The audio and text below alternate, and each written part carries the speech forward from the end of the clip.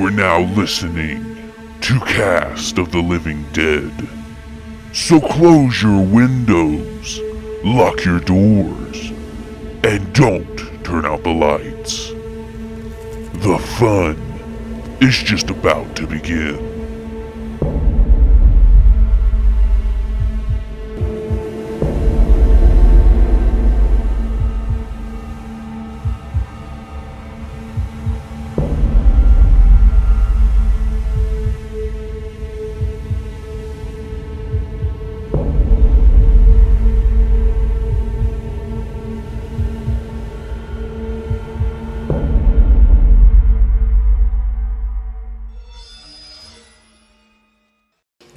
Hello, everybody, and welcome to Cast of the Living Dead. I am Curtis Barrett, once again with my good friend and co-host. I'm Zach Davis. What's good? This is episode 2, and part 2 of our Evil Dead conversation. If you've not listened to part 1, I highly recommend going back and listening to that. If you don't care, if you don't want to be caught up on what's going on, that's your call. You just do whatever you want. Yeah. Yeah, tell them like it is, dude. And also, before we get started, I just want to say, thank you to everybody that has listened to the first episode, and everyone that's already reached out and just congratulated us and stuff. I mean, it means a lot. But we've got a Instagram and a Facebook now. I got that set up for us. So follow us at Cast of the Living Dead on Instagram and Facebook. It'll help us out a lot. Also, give us some reviews. We need some reviews on the page. I know we only have one episode. I mean, this would be another one you can kind of put in there in the repertoire. But if we get reviews, other listeners and things like that, it'll show up and it'll help us out a lot. Yeah, just shit all over us. Yeah, or don't, No, I mean, if you like the show, of course, give us a good review. If you hate it, yeah, honest opinions are important. Yeah, so we can do better. Any review is accepted at this point. Yeah. I'll take what I can get, honestly. All right, so Evil Dead 2, 1987. Last episode, we talked about the first film in the franchise, Sam Raimi's very first horror film. At the time, is highest budget film of all time. When we get to budget in this one, you're gonna shit your pants. I'm sure it's a huge difference. I mean, we were only at it was 300 and something. Yeah. It's crazy. But Evil Dead 2, directed by Sam Raimi. Also written by Sam Raimi and Scott Spiegel. Scott Spiegel is just another one of their friends and close-knit group. Been working on movies with Sam, Bruce Campbell, all of them. One of the OGs, yeah. Also produced by Robert Tappert, or Rob Tappert, another one that's just been around them for a while. They've all known each other for since from high school to college. Rob Tapper, I'm pretty sure he produced the first one as well, and then I think Army of Darkness, but he also later helped develop the TV show Xena. I've never seen that. What's that about? Oh, so Lucy Lawless. Oh, okay. Her big, the warrior, Xena the warrior princess, I think is what it's called. But Bruce Campbell's on that and stuff. That's and cool. Yeah, so I think Rob Tappert's actually married to Lucy Lawless too. So oh wow, yeah, she's got that in every time. Yeah.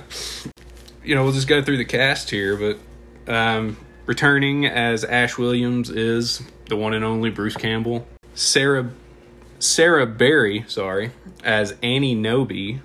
Dan Hicks as Jake. Cassie Wesley as Bobby Joe. Bobby Joe. Richard Domir as Ed Jetley. I'll speak on Ed Jetley here in a little bit. Mullet Man. The most pointless character of all time. This time playing Linda, Denise Bixler.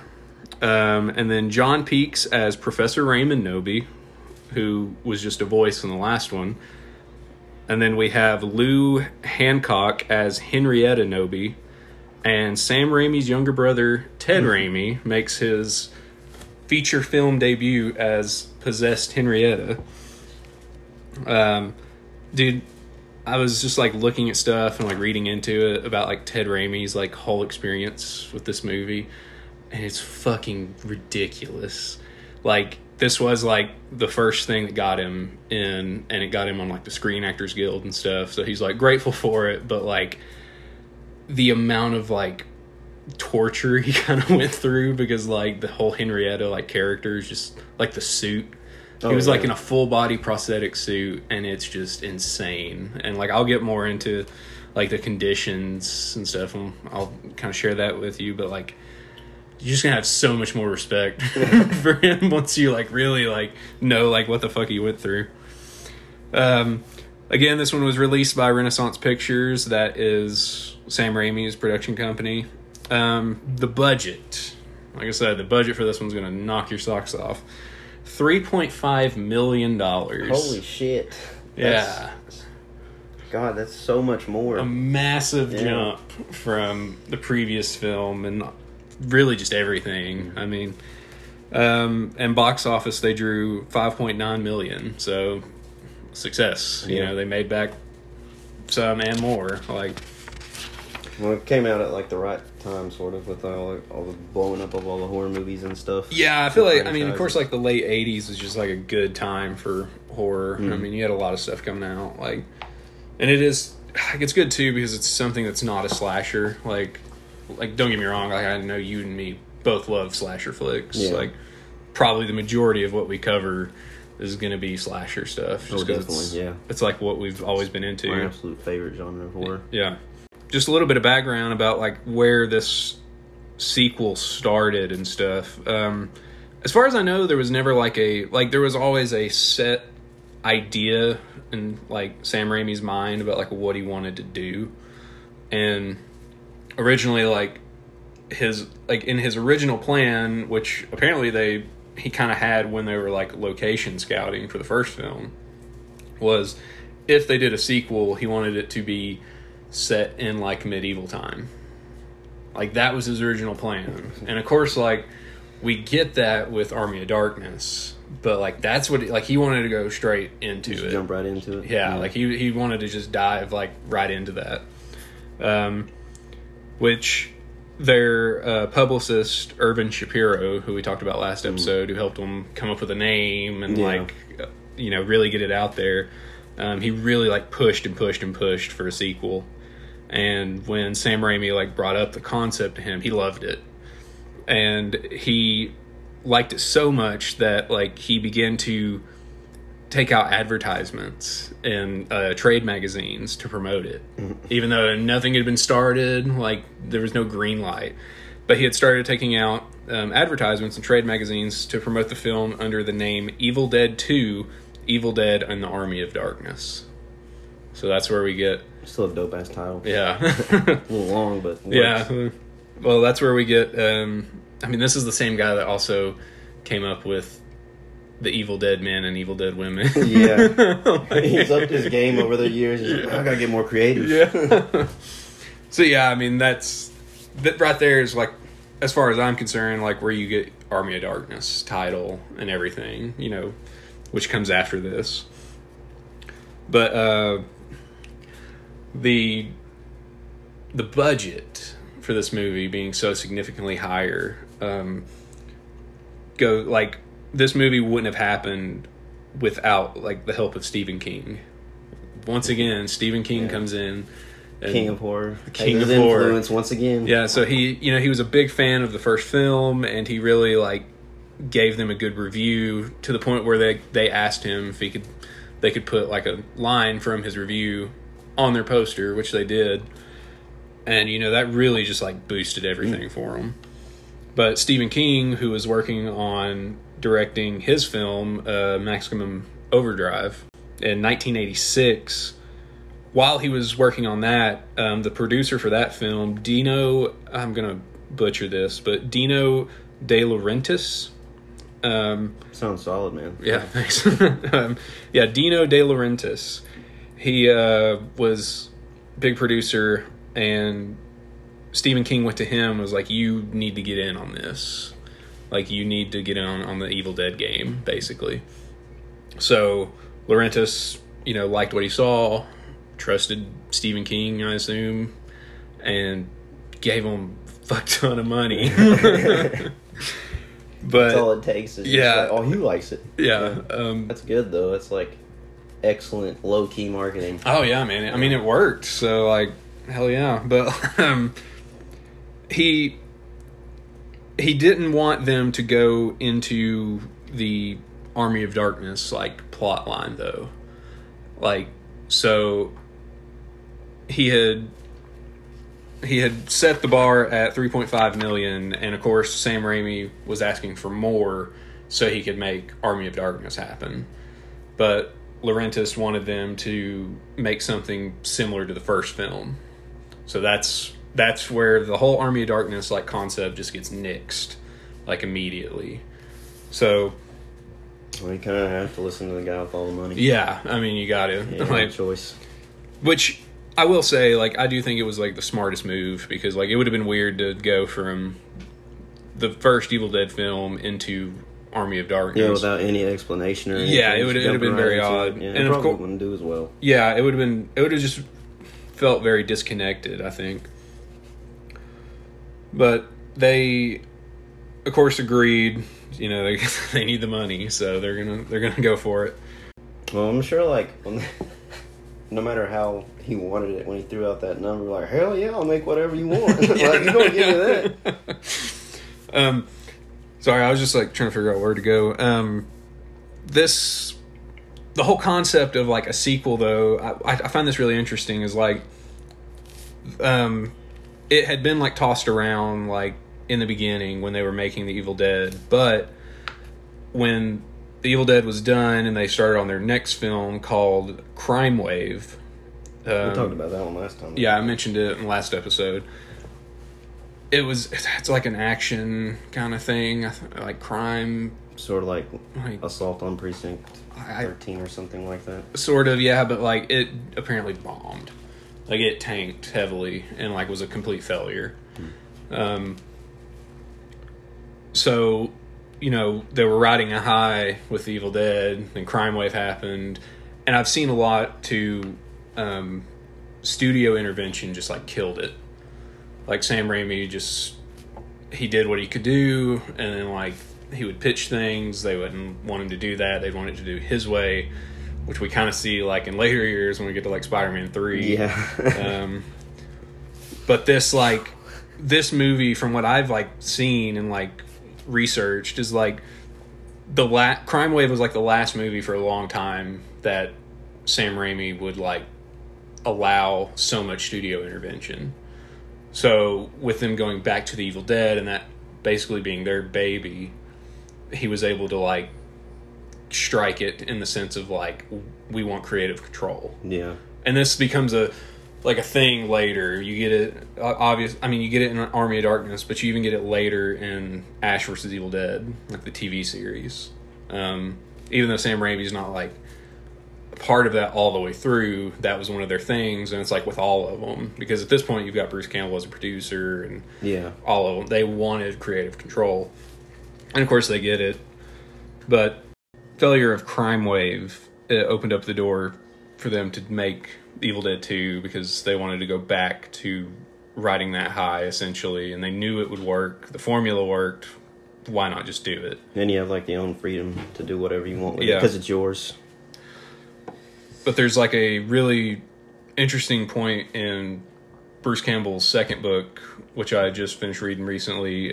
This one's titled Hell to the Chin, Further Confessions of a B-Movie Actor, which I think is really interesting. Is like, with all the discussion of like a sequel being ready, or not being ready, but being planned, Ash, like the Ash character was apparently like never like planned.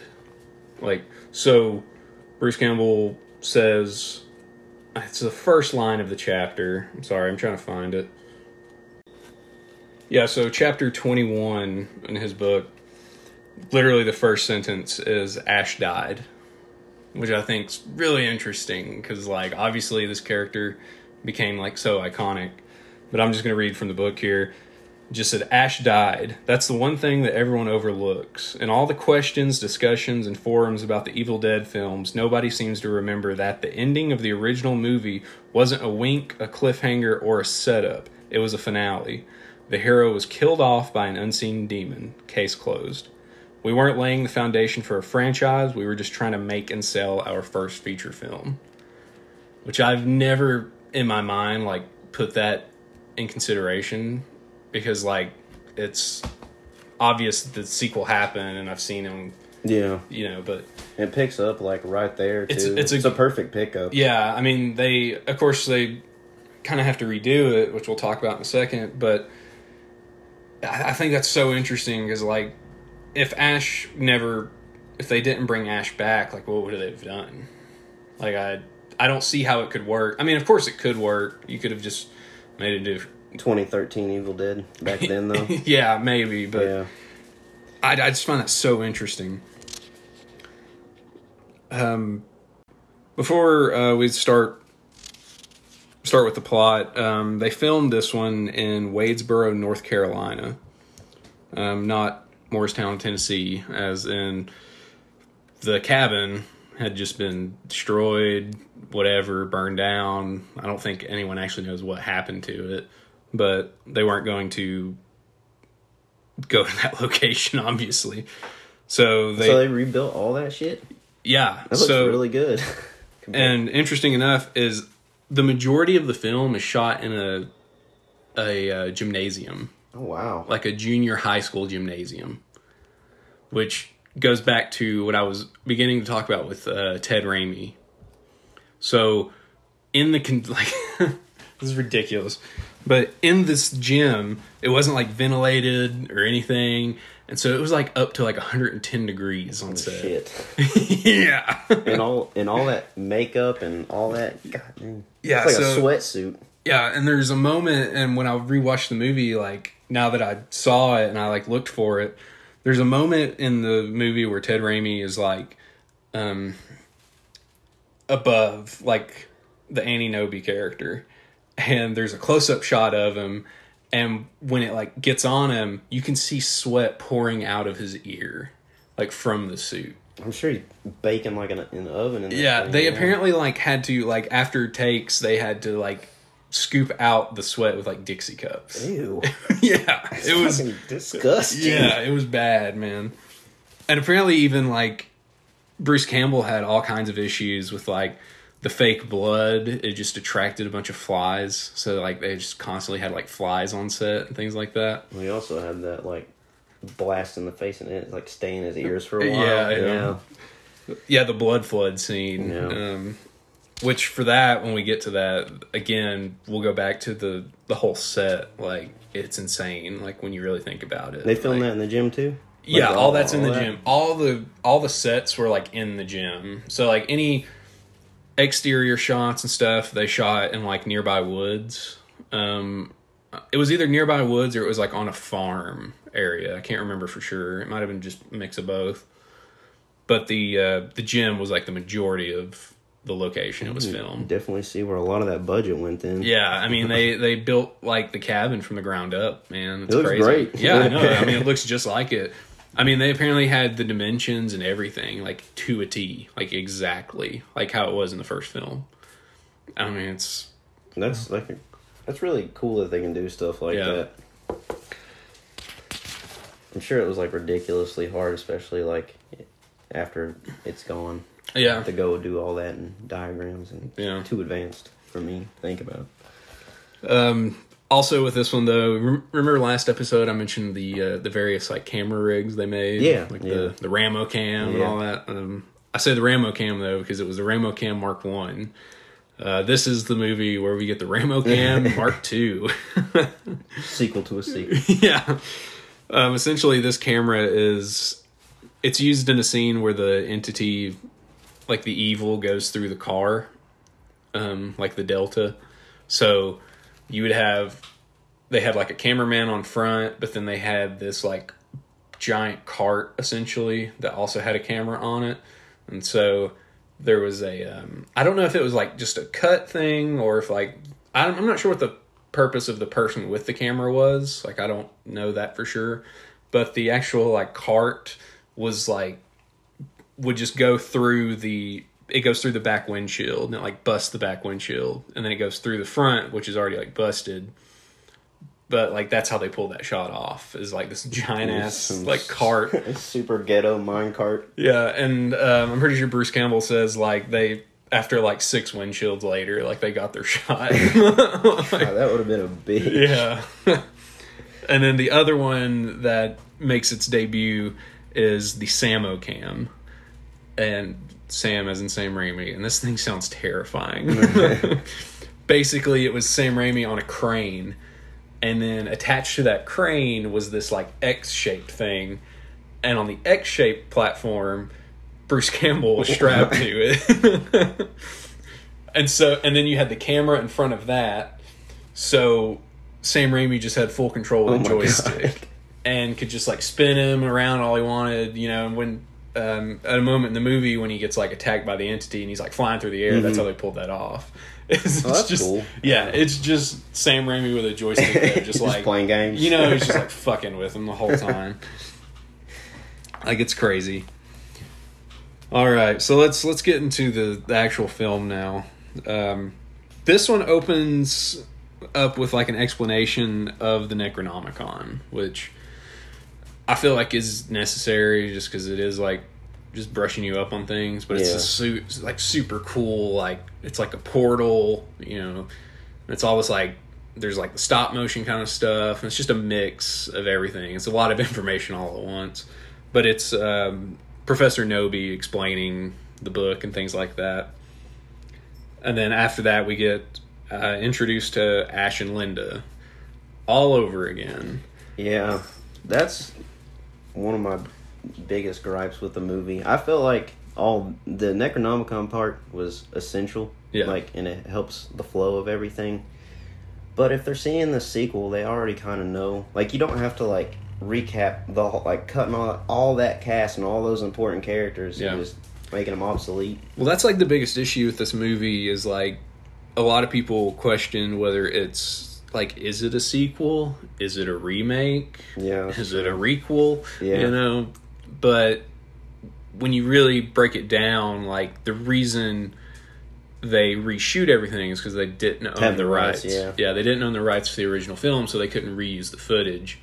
So, you know, if they can't reuse the footage, just reshoot it, but dumb it down. Even in the beginning, though, it doesn't like Ash is like narrating and telling exactly what happened, though. Yeah, so he's kind of narrating and going through it, but then it eventually stops and you get a moment, and when they're driving to the cabin, there's this quick conversation they have where Linda's like, "Are you sure this place is abandoned?" And Ash is like, "Yeah, I'm pretty sure, you know." But like, I find this interesting just because in the original film, I don't think it's implied. I mean, it's just kind of implied that it's abandoned, but like, you know, in this one, you get the sense like they're just not supposed to be there in general. Yeah, you know? like the first one's like a getaway vacation. This one was like, let's go check out this place. Yeah, because like I'm pretty sure Scott at one point it was like, you know, when they're going up, he's looking for the keys. Like they said the key should be, you know. Yeah. Like, so obviously they like contacted somebody to like be here or be there, you know. But in this one, that's like not a thing. They're just going to this place, some random person's house. Don't know what to expect. But as they're going, you get this really cool shot of like them driving across the bridge, and it's like a, you know, really far away shot. You get like a shot of the whole bridge, the car go through, which will become important later. And then once they're in the cabin, there's this really cheesy scene. Like they're give me some sugar, baby. Like where's Ash is playing the piano like beautifully, you know. Yeah, like just perfectly playing this piano, and Linda's doing this like beautiful dance, ballerina dance. They're just having the time of their lives, you know.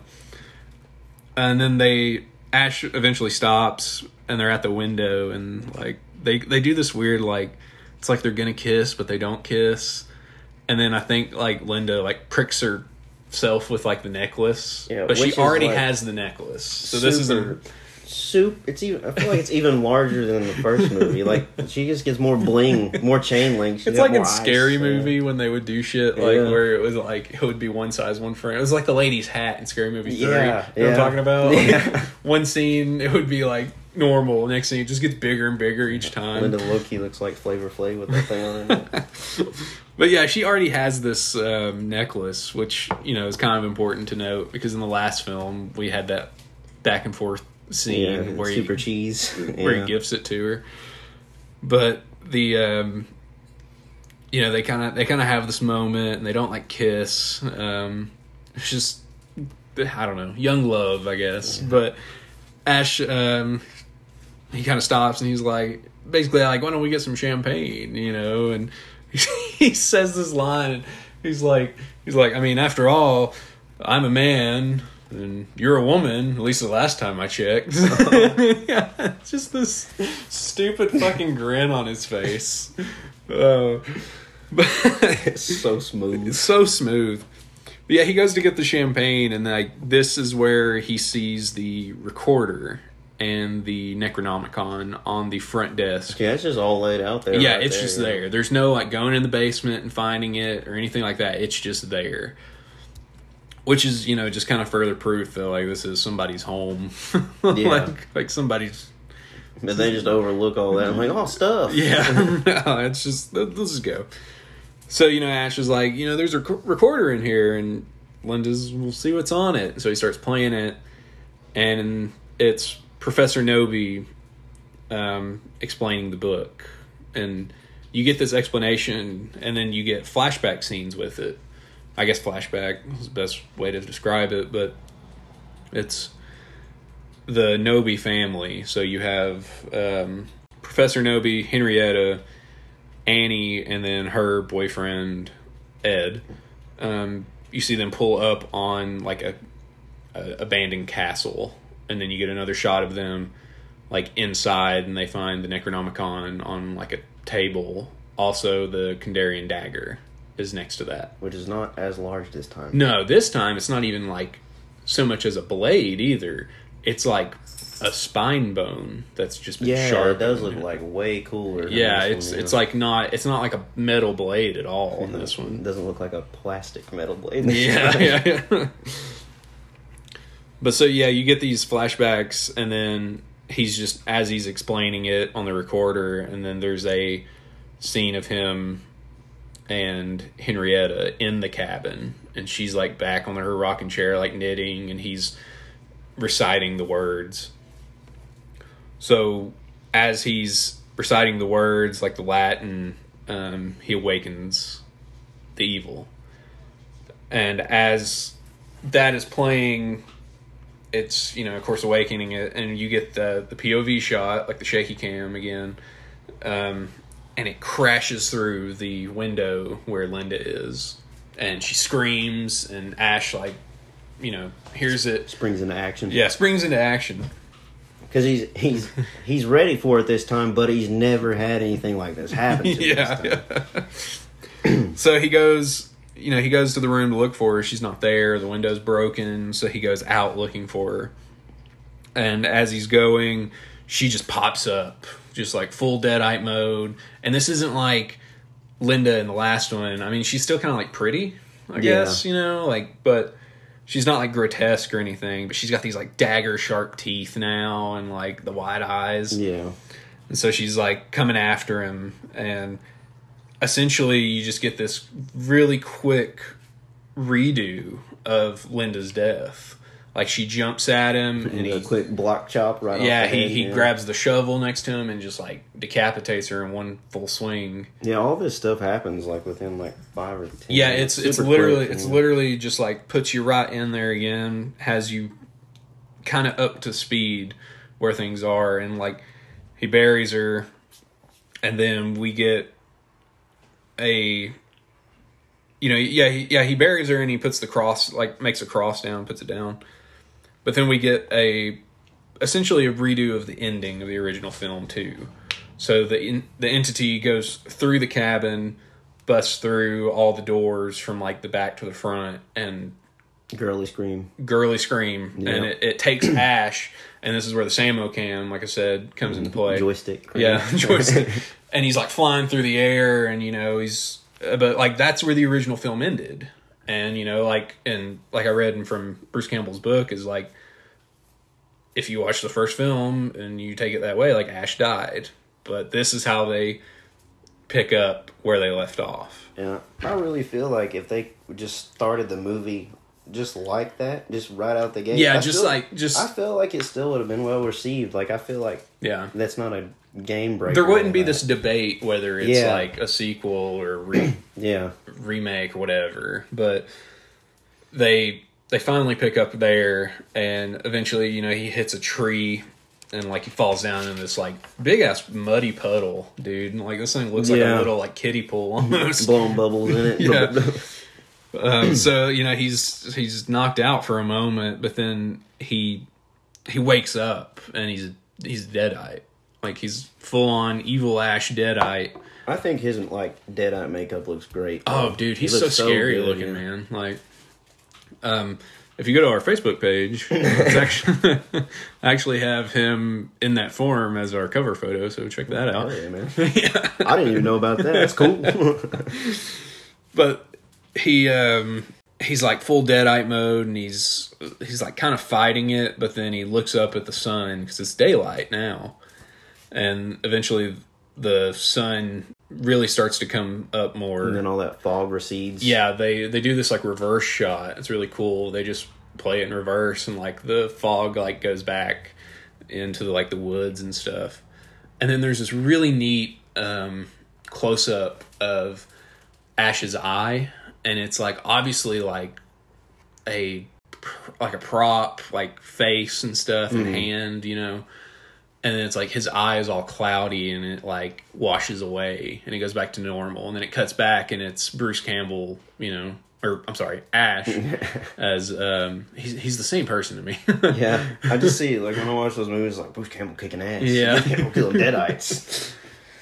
But yeah, he's back to normal, and he just passes out. So he ends up just sleeping for a while. I mean, do they still use those big ass contact things in this one? Yeah, so he's got the white, like the white contacts. He avoided them in the first movie. Yeah, they got him with this one.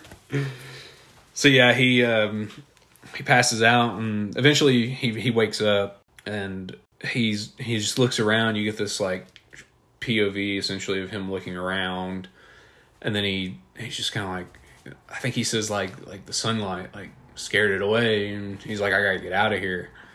But he starts hearing things, and he looks back at the cabin, and there's this like superimposed like face like on the cabin. It's like a demon, and it's really cool because it kind of like the way they designed the outside of the cabin, like there's these rocks at the front step that kind of look like the top rows of teeth, and the windows kind of look like eyes, and they match that up with the image, and it says like join us, giving you some Amityville vibes. Yeah, kind of. So he sees that, and then he books it. He gets in his car, and he's driving away, and he's like wiping his face off because he's got mud all over him, but like he wipes his face, and then he gets to the bridge, and it's just fucking destroyed. Yeah, you get to see more of it being broken in this one. Yeah, so you get that shot again that we saw earlier when they were driving across, but it's both ends of the bridge are just destroyed, and it's like you get Ash, and he's just like, no! The bridge is like can opened, like it's pried back. Yeah, it's not just broken. It's like somebody just ripped it. Like there is no bridge anymore. Like it's each end is just like that's all that's left, and there's no way of getting across. Also, it's a big ass bridge. Like that shit wasn't safe anyway. No, it was bound to happen. So it's a really cool shot because I'm pretty sure it's like kind of how they did in Star Wars when they would do like large shots of things and like big sets. Instead of building big sets, they would paint it, and they would kind of put that would be over whatever piece of film. Because like I know like a lot of like Star Wars like early stuff, they of course, before CGI, like, for, like, rows and rows of stormtroopers, like, those were hand-painted. Like, so I'm pretty sure this shot is, like, hand-painted, and then just Ash is the only thing that's, like, it's just been put in, Stuff like that still looks great, though. Oh, yeah, I mean, it looks awesome. Yeah. Like, and honestly, I mean, like I said, if you're looking for it, you can tell in this movie. Like, something like Star Wars, like, you can't tell, man. It's you impressive. Wouldn't know unless someone straight up told you to look for it. It's wild. But the bridge is destroyed, and he doesn't know what to do. He's just panicking, essentially. What else could you do, though? Yeah, I mean, I'll just jump. There's no bridge. I'll just jump. Just like, I guess I still have my car. Yeah.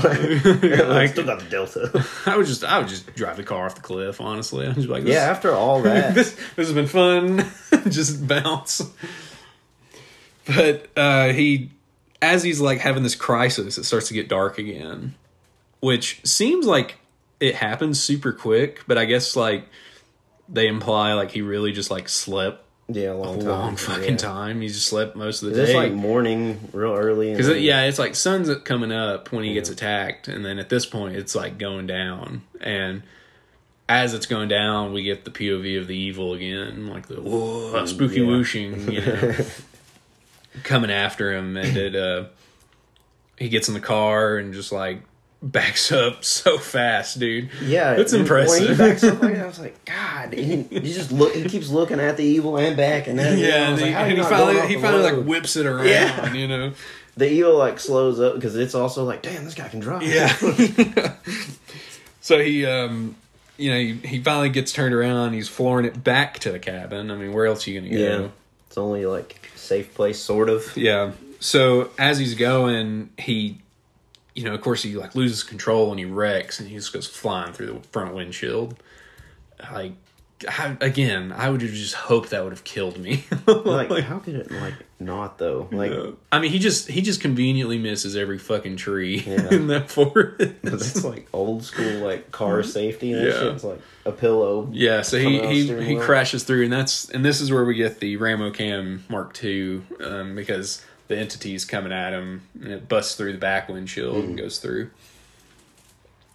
But we get this. He finally gets up, and he's just, he's just in fight or flight mode, and he's just running. And there's this really cool sequence where he's running through the cabin, and like the entity's just following him. Like we're getting like the POV of the entity, and they go through the entire cabin, even like the little crevices, like. That goes like behind the bathroom or something, and it goes through. And as it's going in the hallway back into the front room, Ash takes a right, and he's gone. And the entity's like, it's like looking around, and it can't figure out where he is. So confused whooshing. Yeah, confused whooshing. So it goes out, back out into the woods, and after that is we get the introduction next scene of Annie, Nobi, and Ed, like formally. Yeah, getting off the plane or something. Yeah, they're getting off a plane, and Annie is, and Ed meets her there. Ed's picking her up, and he's, I think he says something like, "Did you get them?" or something. And she has these pages, and they're the lost pages of the Necronomicon. So she was probably out trying to find these while her parents were at the cabin, like, and her dad was translating it and things like that.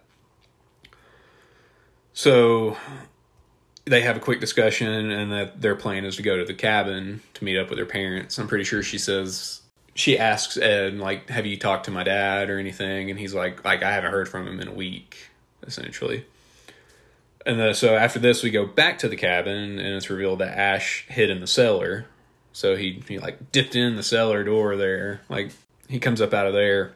And as he's like just standing around, I think he's sitting down. We get like a tiny time jump, and he's like sitting down in the rocking chair. Yeah.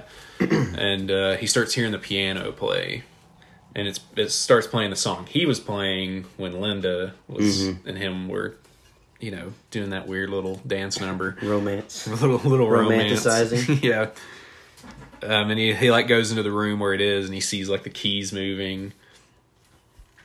And as he's he probably thinks he's going crazy at this point and stuff, but he goes to the window, which he's like boarded up all the windows now. Like it doesn't show it, but does he have the gun at this point too? No.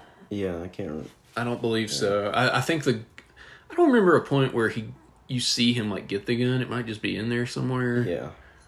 I don't know. I missed Yeah, I don't that. remember, because I remember in the first one they find it in the basement, of course. Yeah, but Scotty points it right at his freaking face. Yeah.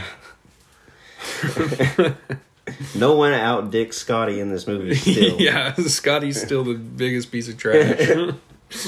I mean, Scotty doesn't even exist almost. Yeah.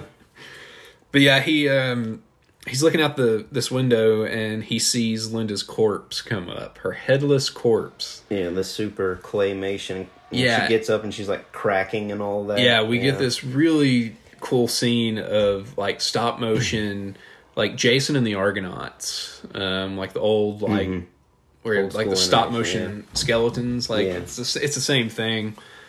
And it's her dancing and she does this. She's making all these like ooh like noises and stuff. But her like head, she does this one move and her head like rolls. Oh, yeah, she does that Harlem Globetrotter thing Yeah, with her head. Which, when you see this happen, it doesn't look like her head was even buried. So I'm just thinking, like, did Ash just bury her body? Like, that's Yeah. it? He just didn't even bother with the head? You just see him shove the shovel and the cross in the ground when he's burying her. You don't see it this time. Well, you see him, like, he puts the body in. Yeah. And then, the next shot is, like, the cross. But, yeah. So her head rolls up, and she's just dancing. She's, like, gyrating on this tree, really, like... Stripper poling it on her tree. Pulling it, honestly, yeah. Maybe just playing, like, Cherry Pie by Warren or something. Which I'm pretty sure I've heard something that the lady that did the choreography for this scene was, like... Sam Raimi's, like, high school, like... drama teacher or something. It was somebody from his school. Like, I need you to do me a favor. Yeah. But I'm curious, like, how old this woman was. It was like this lady doing all these seductive moves. Like, whoa. But yeah, just like, I don't know. I can't imagine that the animators just having to put that to like. Just hearing them get explained to. It's like, This- you want me to what? Yeah. I want you to make her all dead and sexy. Yeah, it's What? real weird. But yeah, she eventually comes to the window where Ash is at, and she I can't remember what she says, but she grabs at him, and we get like the skeletal hands, like she's like pulling his face into the boards. Just like beating the shit out of him. Yeah. That goes on for a second, and then the next shot is like Ash screaming, and he like wakes up, and then it was presumably all just like He wakes up in the chair, right? in the rocking chair where he like got up originally, and he like screams, and he like screams 2 more times, Yeah, just because. like just little screams, and then he lets out just another one, and as he's just sitting there, her head like falls on his lap. yeah, just pops in his lap, and it like falls in his lap, and he's like screaming and looking at it, and she's like, "Hello, lover." Yeah. And then after she says that, she just bites his hand, his right hand, and then you get this crazy, just like Ash beating the shit out of this severed head. What's attached to him? All those bookshelves were used again, but as weapons against the Deadites. Like, she's just clamped to his hand, and he's just like beating the shit out of it. And there's a lot of cool shots in here where it's essentially like the camera, it's like strapped to his hand. Yeah, like a little tiny GoPro. Yeah, almost. Like, it's what makes you think of now, but like I'm not sure how they pulled this off back then, because I mean the camera's obviously big. Yeah. But like it's just these these shots of this hand, like it's clamped on his wrist and the head's just connected. The hair's going everywhere. Yeah. On the head. And there's a moment where he falls on the floor. And there's this overdub that they did. Because, he doesn't say anything. His lips don't move. There is no dialogue here in this scene. But they went back and they did an overdub with Bruce Campbell and the line "work shed." as he's like on the ground, he like it's like he stops a second, and then you just hear "work shed," but it's not synced. He doesn't say it. It's just there. I mean, they probably thought they could get away with it, but they didn't. Maybe they thought it could be like his thought or something. Yeah, like maybe, but like it's so funny when you like really watch it. You see it. Because, like, there is no indication that he says this line. It's just, like, it's this tussle, you know, and then you just hear, work shed. Super forced foreshadowing. Yeah. And it's hilarious because later in Bruce Campbell's career, I think it was on, what is that Kurt Russell movie where he's got the eye patch? Escape from New York. Escape from New York. Yeah. Bruce Campbell has, like, a small role in that. Or is it New York or Los Angeles? I think it's New York. That's what I'm seeing in my brain. Yeah. Is the poster and everything. It's either Escape from New York or Escape from LA. I think it's New York, right? I think it's New York. I don't know. But anyways, so Bruce Campbell had a role, like a small role on that, and apparently on set, like one of the first things Kurt Russell did when he met Bruce Campbell, because he liked the movie a lot, was he went up to him and he said, "Say work shed." Yeah, that's probably what I would say if I actually met the guy. Shake his hand. Say work shed. Yeah. Say it. Just say it right now. Say it without moving your lips like you did in the movie. But yeah, it's just a funny moment, you know. And like I said, if you go back and watch it, like you'll catch it. You'll just laugh. Like it's hilarious, and it's not like the audio quality is completely different too. Like it's just like it sounds like it's just purposely recorded. Yeah, over. they just slap that shit in there. Like nobody will notice. This is important. Yeah. So obviously he goes to the work shed, but as he's still fighting this hand, he goes out, he like trips like over a barrel and stuff, and yeah, he's just fighting everything. He's so good at Yeah. Bruce Campbell's so good at this like slapstick comedy stuff, like Three Stooges Yeah. kind of like it's so great, and we get so much more of it in this movie. But, he's still fighting his head, and he goes into the work shed, and when he opens the door, there's a really cool Easter egg. Like in the original movie, they had the Hills Have Eyes poster. The Hills Have Eyes poster. But in this one, we have Freddy Krueger's glove, which it's just hanging on the wall. It's just hanging above the door. Like when you come in, it's just right there. And it's really interesting. What I found about this is the reason this is in here is because this was a nod to them showing the Evil Dead on like TV in A Nightmare on Elm Street because Nancy's watching it. Oh, that's cool. Yeah, so it was essentially Wes Craven kind of being like, the same concept as like, you think that's scary, like this is scary. But at this one, they throw this in. And I did see something else that there's, I don't know if it's confirmed or if it's just a rumor, but it's possible that this is like one of the screen-used gloves. I've heard that too, yeah. In, I think, Nightmare on Elm Street 3, because they were shot around the same time, like, same year, I'm pretty sure. So, and somebody on set or something, like, it could have come from the set. That's really cool. Yeah, like, it could have been an actual, like, prop, and not just one, like a random one. So Ash is still fighting with this head of Linda attached to his hand. Yeah. And he puts her in like a vice grip, and he tightens it, and her head's just stuck in this vice grip. He finally gets his hand free, and she's just talking smack. Yeah, she's talking so much shit to him. Yeah. Making him feel bad about him, self-conscious while he's having the hardest time ever. And so he's like looking around, and then he's like chainsaw, This one's not like an overdub, There's a curtain. Yeah, so there's a little curtain, and he moves the curtain, and there's like a chalk outline of a chainsaw. There's a chalk outline of the chainsaw. But it's a shelf, right? Like it's a shelf, but with the outline of like it's either a shelf or it's maybe it was like there might have been a hook there, and it's like meant to hang there. Yeah. It looks kind of goofy though. Yeah, it's honestly hilarious. There's just this outline, and it's not there, and then like Ash like looks at the door, and coming through the door is Linda just busts in there, revved up already. Yeah, Linda's decapitated body has the chainsaw, and she's like coming at him, and he grabs like a crowbar, I think, and he hits the blade, and it's like smacks on her, so it like starts cutting down her like neck and her torso. And this is like a big ass puppet. Right? Yeah, it's just a big it's just a big puppet. There's this like hilarious like fight between him where he's trying to avoid getting cut, juking out, but like the chainsaw prop, it's hilarious. It's like bending. It's great.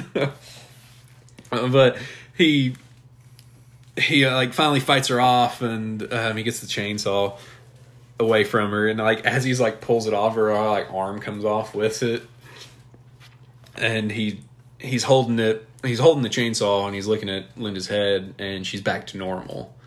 Like, she's back to, like, non-deadite looking Linda. And she just says, I think she says, like you promised we'd be there, like, we'd be together forever. Yeah. Making him feel bad. And Ash is he's just like, no. And then she immediately switches back. She's like, yes! And he, like, jumps back. And then he just starts sawing her head. Yeah, blood. Yeah, you get this. You don't everywhere. Like get like a clear shot of it, but you get a silhouette, which is cool. It's just the shadow, like imposed on the cabin, or not the cabin, but the work shed inside, and it's just blood splattering, and it splatters up. It hits the Freddy glove and everything. Yeah, it's so over the top. Yeah, it's great though. It's just blood galore. There's so much blood in this movie. Splash it like on the camera and stuff like that. Yeah, it's so. It's like immersive. Yeah, and then you get like it hits up on the light bulb and stuff, and then you get the shot of like it's like a cow skull, and like it's just all red. Like it's not even bloody. It's just like a red light essentially. But after that, he comes stumbling out with the chainsaw, and he goes back into the cabin. But when he goes back into like the front room. I think he lays the chainsaw down, but at this point is when he has the shotgun. And he like gets it. I don't remember where he gets it from, but he like loads it.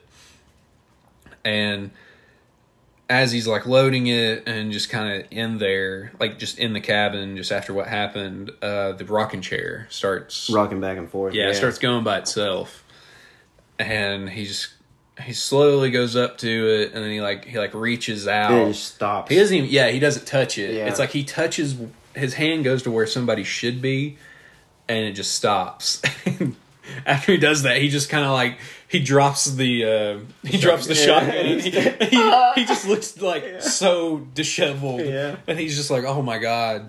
Yeah, that's when he really starts losing it. Yeah, he's really just like it's killing his sanity. Like, so. After that, he goes to the mirror on the wall, and this is like such a cool shot, such a cool like interaction.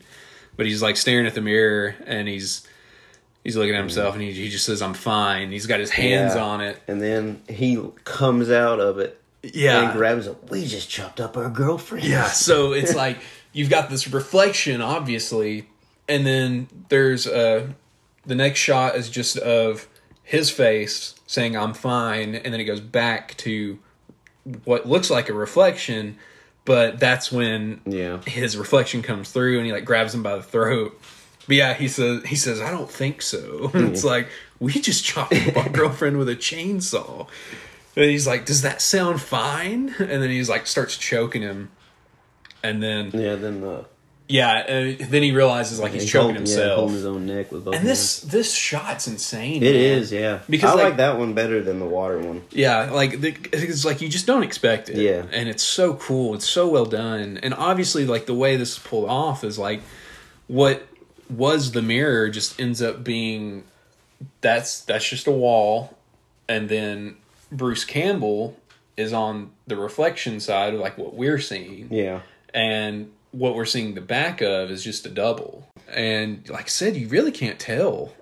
And no, it looks really good. Like even the back of his head looks like Bruce Campbell. Yeah, I mean it's spot on. Yeah. And so like, but you got to think about it though. It's like you had the reflection a little bit of the cabin wall, and so like they even had to recreate that. Like, I mean, I don't know how much of the set they built backwards. Yeah, every time we say something about that, I'm just like, man, that's in a gym. Like, that blows my mind. Yeah. That's all in a gymnasium, man. I wonder what if it was, like, during school and, like kids got to see it. I think maybe it was abandoned. Abandoned gym? Maybe. That's even cooler. Yeah. But yeah, I mean, it was, as far as I know, it was, like, their base of operation, like, for everything. So yeah, like, that whole... that I'm fine, like, I don't think so thing is just, it's so cool because it's like not even his reflection at that moment. Like, after the cut of the close-up of him, it's like the body double, and it just really, really catches you off guard because they're so in sync, and you can't even tell. But isn't there like a side-by-side shot of him? Yeah, so it's like when he's like starts to choke him, and he's like, does that sound fine? Yeah, he's like leaning out. Right. Yeah, he's like leaning out, but you get like you got an ash on each side essentially, and that's when he starts to choke him.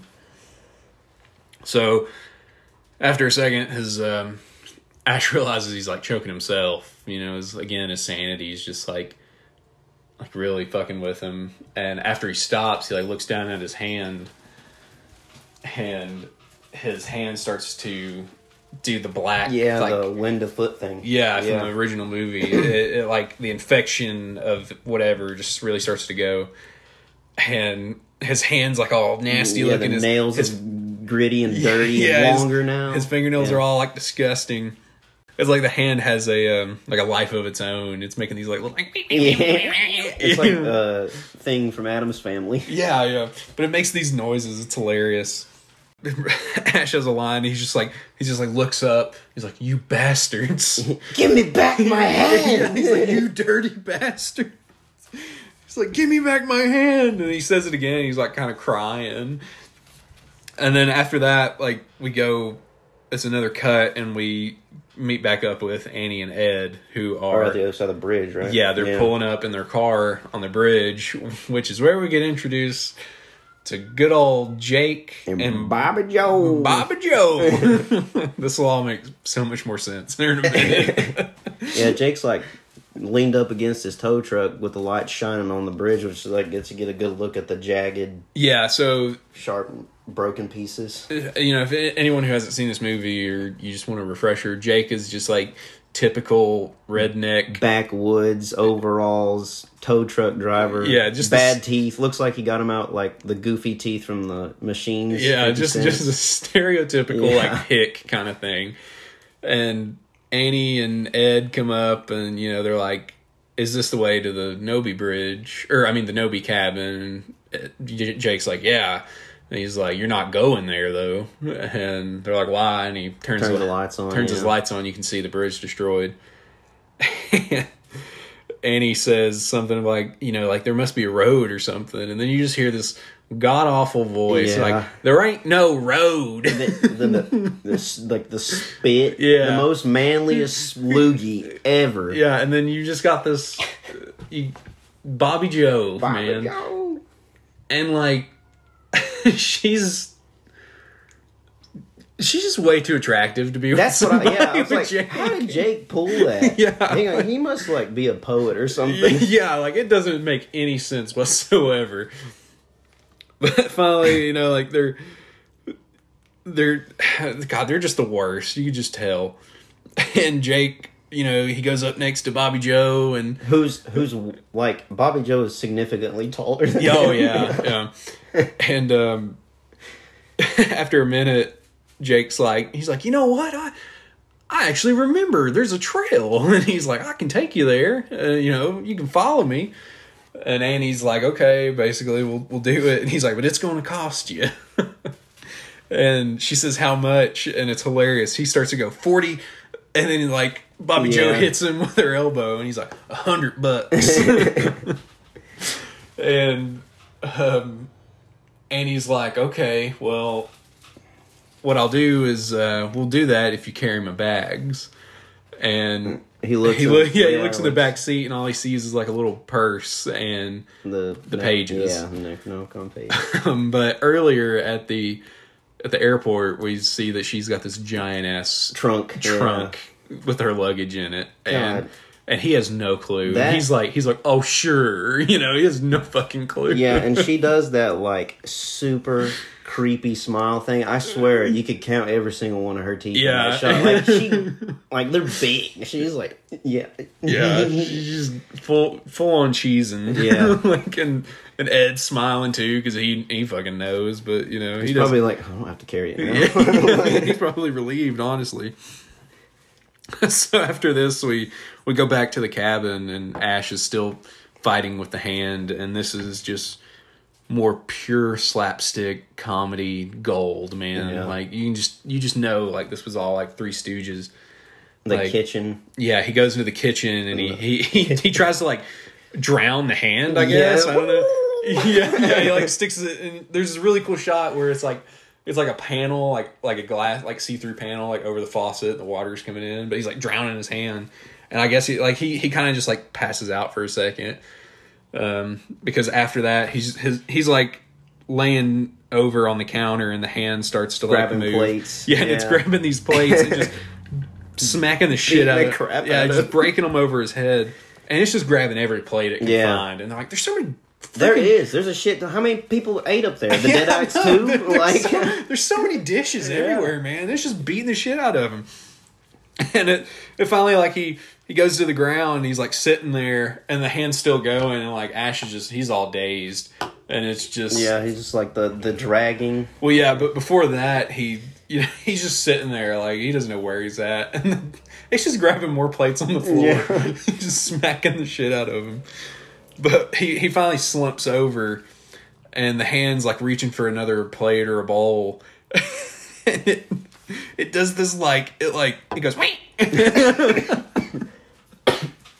the best way I can describe it. It just wait, and it kind of does like how you'd imitate a spider with your hand. Mm-hmm. And it we get essentially a POV from the hand, and it sees like a meat cleaver, and it starts to go to it, and it. Like, of course, it can't get there because it's still attached. Yeah, it's like doing slowly pull-ups, like just dragging it's like dragging Ash, you know, and this is all just Bruce Campbell just like pushing himself. Like, you can't tell, honestly. But it's just dragging all the way to this meat cleaver. And again, you get like a POV shot of and it's essentially like the camera just on the ground, like dragging. Like, it's really cool. But right before it gets to it, Ash comes through and he stabs his own hand with right in the middle with a knife. And it's sitting there.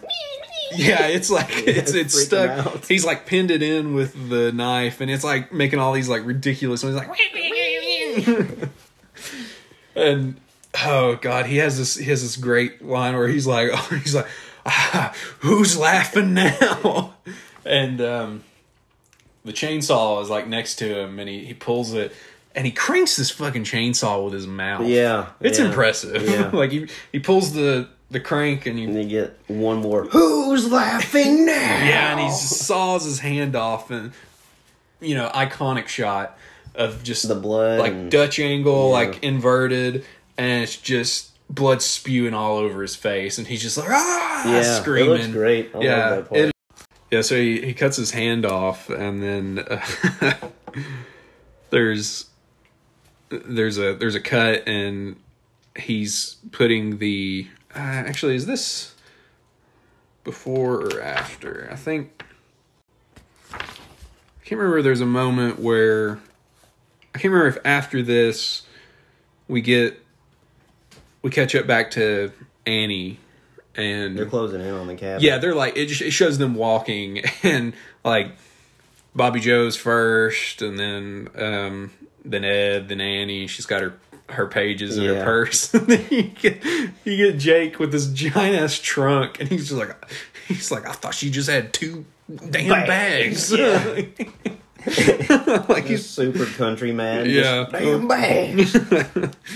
So yeah, he's Then we go back, and Ash is in the front room with his hand. It's like on the ground, and he puts a cloth. No, he puts a bucket over it. Oh yeah. And he's like, this is your new home. Yeah. He puts it over, and he grabs a stack of books to put on it to weigh it down. And it's so funny. The top book is A Farewell to Arms. Mm-hmm. Which I just love the blatant like comedy in this movie, man. Like Like I mean, don't get me wrong, I love the first film. You know, it's not intentionally funny. Like, it's a horror film, but this one's just like the perfect comedic horror experience. Yeah, like yeah. shit. It Like works so good. Yeah, it's awesome. But he puts that on, and then he starts he puts like a shirt, cloth, whatever, over his stump. Duct tapes it. He's duct taping it, yeah. And as he's doing that, he kind of hears the hand making its weird noises again, and he stops and he looks back at it, and then as he's finishing up, the bucket is slowly scooting across the floor. Well, it goes slow at first. It just the bucket just like books it off screen. Sounds like it should like make Gary the snail noises like. Yeah, like you hear the bucket fall over, and you hear like the hand run away. But Ash, he sees it, and he like grabs the shotgun. I think he kind of looks at his like stump, and he realizes he kind of has to like just hold the shotgun, balance it on his stub. Like his forearm essentially. And this is when the hand is like crawling, like it's on its own now. It's crawling. It crawls in the wall where this mouse is. Starts shooting that shit up. Yeah, so he's like trying to figure out where it is. He can hear it in the wall, and he like shoots, and he misses. As he's reloading, it's taking him forever. Back at the hole where the hand went into, it's like taunting him. Yeah. It's like tapping its fingers, and it's like it's just waiting on him. It's just being a fucking asshole, basically. And he sees it, and he's like getting mad, and he finally puts it back in. And then as he aims, the hand goes to scurry away, but it lands in a mousetrap. And he starts like, yeah, I love this, man. Like, Ash is just like, I got you, or something. Like, and after he laughs, it gets out of the mousetrap and it flips him off. Yeah, it makes him even more pissed. Yeah. He goes to shoot it again, but it scurries away, and finally, like, we get this moment where it's kind of quiet, and we get a zoom in on like Ash's ear, and he's like listening. And he can hear it like moving in the wall, and he hears it stop, so he shoots. And in the hole where he shot, blood starts pouring out, and you hear the hand kind of like die. Yeah, yeah. And Ash that's when he says he's like, I gotcha, and we see this like stream of blood, and it's like real small at first. And then this is like the most ridiculous blood scene I've ever. He still talks about how he didn't like this one. Yeah, he the amount of blood that shoots out of this hole is it's a geyser. Yeah, it's a lot. And the way they shot this is they had to build a set sideways.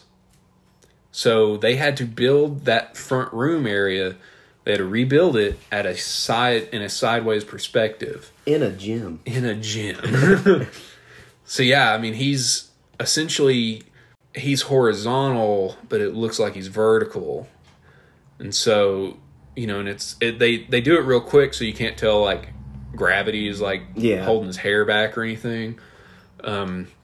But just it's a crazy shot, man. So the blood like came out of a ceiling sort of deal? Yeah. Okay. So I mean, he was just like there. Yeah. And I'm pretty sure he says in his first book, Sam Raimi told him like, if anything goes wrong, you feel like you're drowning or something, just wave your arms. And he was like, well, I gotta wave my arms anyway because it's like part of it. Yeah.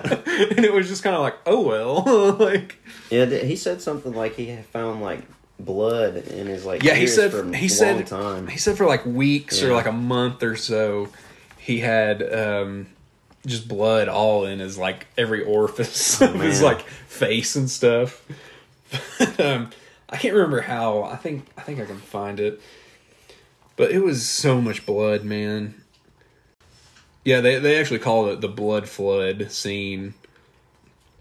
But it was a 55-gallon drum. Holy shit. Of fake blood. That is a lot. That is so much. Yeah, it's like an aquarium. Yeah, he said it was mounted with a bathtub-sized plug, and they pulled the plug, and they just, No wonder it came out like that. Yeah, I mean, it God, dude, it comes out with so much force, It was probably like getting hit with a fire hose, honestly. Yeah. You could see it in his face, like the impact, like him closing his eyes and just... Yeah, so he's just getting blasted with this, and then it starts to turn... It goes from red to just black. Just pure black. Like dead-eye blood. Yeah, and it goes... They do the reverse thing again. It plays in reverse, and so it sucks back into the wall. Yeah. And so he's just like, what just happened, basically? And he's, like, covered again, you know? Just money-shotted Bruce Campbell. Dude, he goes from, like, dirty to, like, all right to dirty to all right so much. So, yeah, after this, he's... I think he like steps back towards the front door, and there's another chair there. It's not the rocking chair, but he goes to sit down, and this chair just breaks. Just the icing on the cake, just like God. So like as he's down, he like looks up and he hears something, and it's the deer head that's mounted above the fireplace. It's like possessed, and it's got the white eyes. Yeah, and it's like you can hear it like. It sounds like its neck is popping and stuff. Yeah, it like slowly starts to move and look at him. Yeah, and it like looks at him, and then it starts to laugh. And like a bunch of objects in the house. The lamp starts laughing. Like it starts waving up and down. Yeah, it starts just moving up and down. It's one of those like bendable looking lamps. Yeah, like just like a desk lamp, and it just starts bending up and down. The books on the bookcase and all the like cabinet doors are just like shaking open. And it's all kinds of laughter. And he just starts laughing with them. Yeah. And he like moves towards the lamp, and it's so funny. He's like in unison with the lamp, going up and down, up and down. And he's like doing that cheese grin thing. Yeah, yeah. And he like stops. They like stop, and then they both at the same time just like hysterically laughing. Yeah. And so he lets out this laugh, and then eventually he starts to just like crying, basically. Like he's just crying because he's losing his mind. And as it kind of gets to this point, he hears something like knock on the door, and without any hesitation, he just shoots it. Like he just shoots at the door, and you hear a woman scream. Mm-hmm. And so like this is really like the first time you hear. I mean, he's heard anything else that's not fake, essentially, or like just fucking with him. I mean, in his mind, it could still be something just messing with him, but like this is the first time he's heard like anyone else, you know.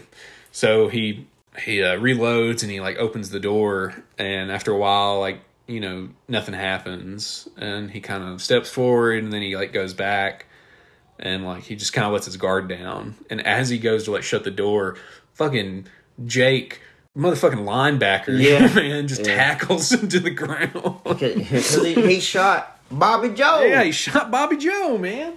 So yeah, he tackles him. It's quick, dude. It scares you if you don't know what's coming. Yeah. So they're on the ground, and Jake's just got a pin. He's beating the shit out of him. He beats the shit out of him. Yeah, but Ash gets some punches in with that left hand of his. It's still kicking. Yeah. But it's not enough, and I think Ed comes in and just kind of helps hold him down. And then, like, Jake picks up the gun and hits him with the butt, right? Like the butt of the gun. Yeah, I think Jake hits him with the gun, and then Annie comes in. You know, Bobby Joe came in. Jake's like, "You all right, baby? You all right, darling?" Yeah. But just graze me. Yeah, but Annie comes in, and you know she's just like, "Oh my God, where are my parents?" You know, and she sees the bloody chainsaw off in the corner. And she just loses it. And she just goes to Ash, and she's just like shaking it. And she's like, "What did you do?" And he's out. Yeah, he doesn't like he's fucked. So Jake makes the call to throw him down in the cellar. And as like Jake's dragging him to it, like Ash is like, he's like, "I made a mistake. You know, it's too late." And he's like, they open up the cellar door, and he's like sitting there, and Jake just fucking kicks him right square in the chin. Not hard to miss. Falls down the stairs. His big ass chin. Like he goes tumbling down the steps, and they lock him in there. And God, this is the last place I would want to be. Yeah. No escape, dark, scary. You don't know what's down there. No, except for when he was like hiding, but he hid. That was an instinct thing. But you know, they lock him down there, and he's just laying at the bottom of the steps. So we go back to Annie and all of them. So Ed is like comes out from the hallway, and he says, they're not, like, her parents aren't there. Like, maybe they didn't come. And Annie notices the recorder, and she's like, no, these are my dad's things. So she starts to play the recorder, and this just picks up where it left off when Ash played it. And, there's Annie's like, everybody be quiet. This is my dad's voice. Like, Elizabeth has never seen this movie, and she, like, was just watching it while she was doing homework with me last night. And when Annie said that, Elizabeth was like, yeah, well, no shit. Like, I just thought that was so funny.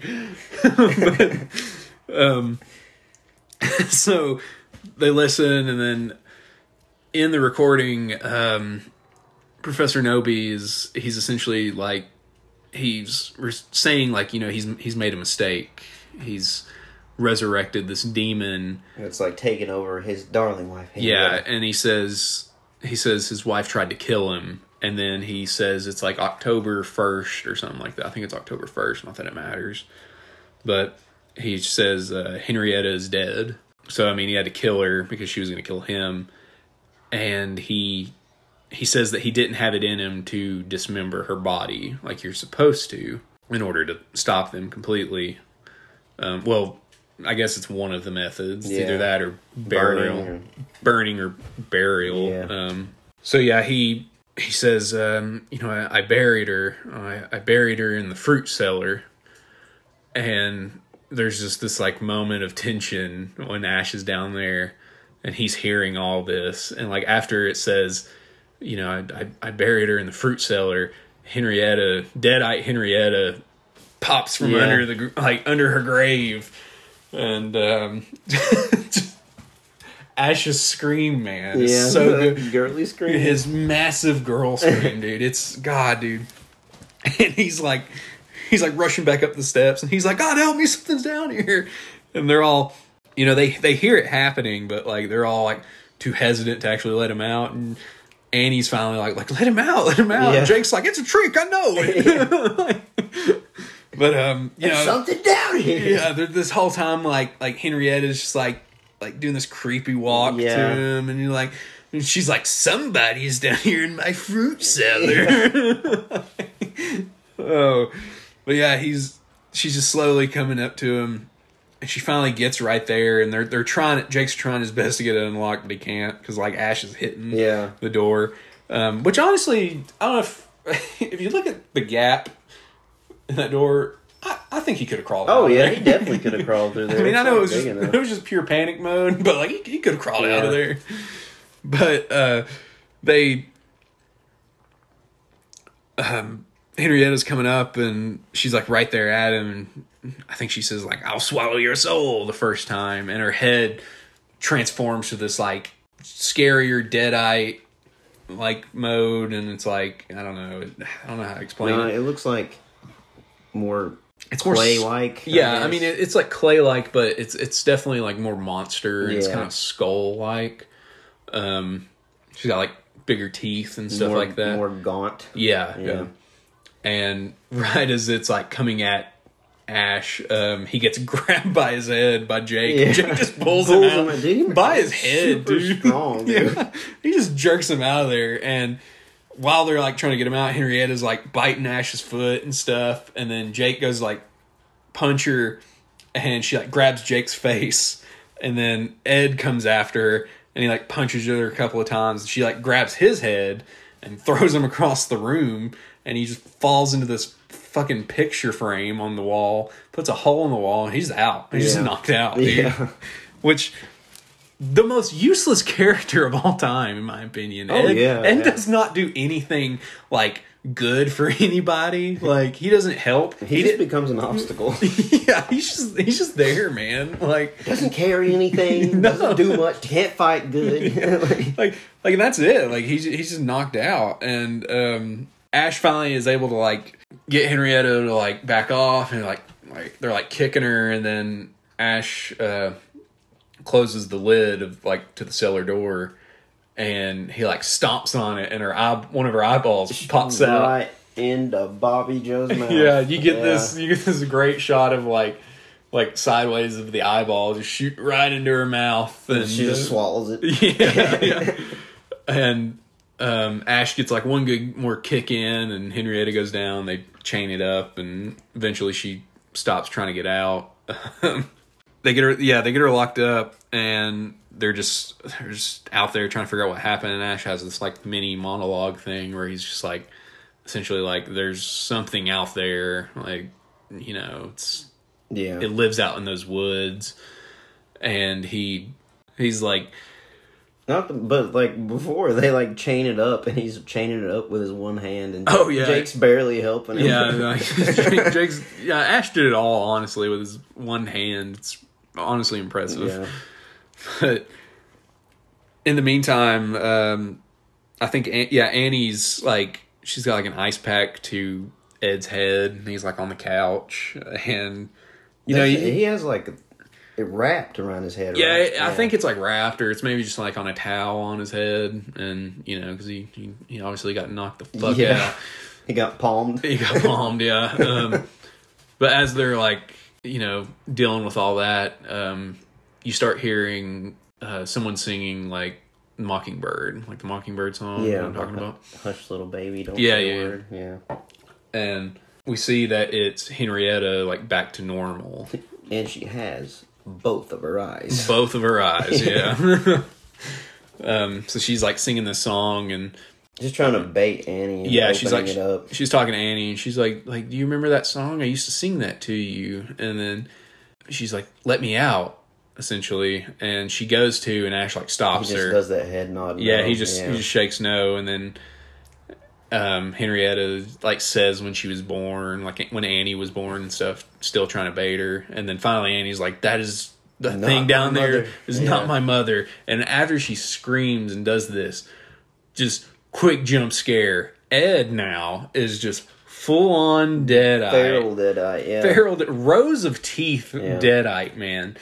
And I find this interesting because it's like, I mean, he is just an obstacle. Like, honestly, he jumps up and he starts chewing on her hair. Yeah, like he's just he's like he goes over. Well, he comes up first, and then you get a moment, kind of like in the first film when Cheryl was like floating in the air, and she's like floating in the air. Yeah, so it's like all the demons are coming through Ed, like speaking.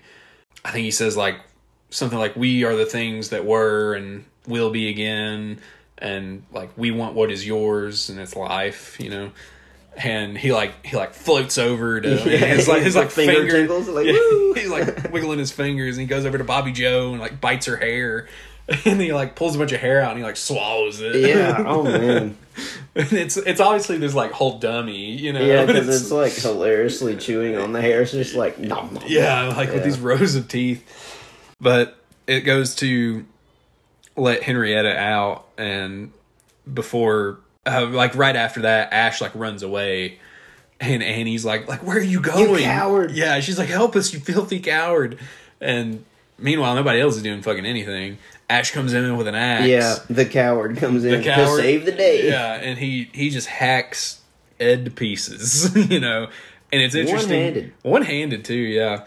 And it's really cool because it's not like traditional red blood this time. It's like a green, oozy blood that just blasts all over the walls and stuff. And the first swing you get, it's like you don't get to see it, but you see the silhouette. Like, again, they pull that, and it like chops half his head clean off.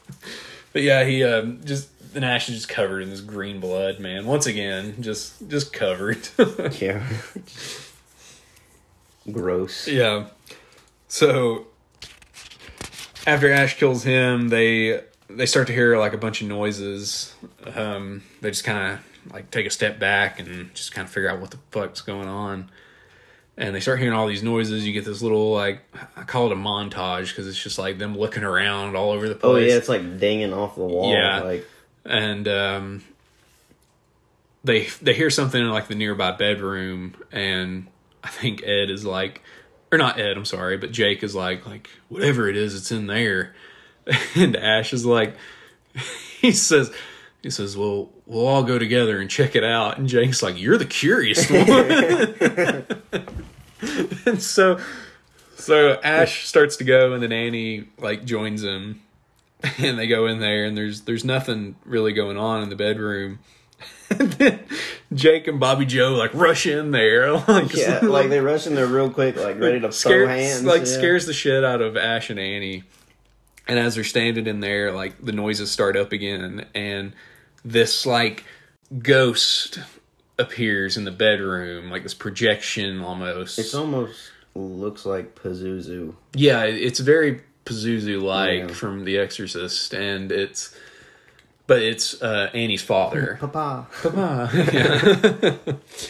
But it's his spirit like talking to them, and he says like he doesn't have much time. Yeah, he says like your salvation lies in those, and the camera pans over and like zooms in on the lost pages, and he says to recite the pages and save my soul. Yeah, he's like save my soul and your own lives, and he like goes away, and it's like these flashes of lights and stuff. Like he's still kind of going as he's disappearing. So after that he's gone. Bobby Joe is she's earlier, like when Bobby Joe and Jake came in, like they were holding hands, and Bobby Joe's like, she's like, Jake, honey, you're holding my hand too hard. And Jake's like, honey, I'm not holding your hand. And they all look down, and it's Ash's severed hand, like back again to cause some havoc. And Bobby Joe freaks out, and I think they drop the lantern, all the lights go out. Yeah. And they get the lantern lit back up, and Bobby Joe's not there. And Jake's like, where's Bobby Joe? It like cuts to her, and she's taking off through the woods. Oh, yeah, she books it out of there. She's just running out of the woods, which is the worst thing you could have done. Yeah. So, yeah, eventually she's books it. And we get this scene of her being, like, attacked by the woods. And it's similar... Like, it's not the same as what happens to Cheryl in the original film. Like, the whole, like, tree rape scene is the best way to describe it. Dragged through the woods. They just consume her, essentially. And she gets, like, dragged, and they're, like, the branches go in her face. Oh, yeah, they, like, go in there. Yeah.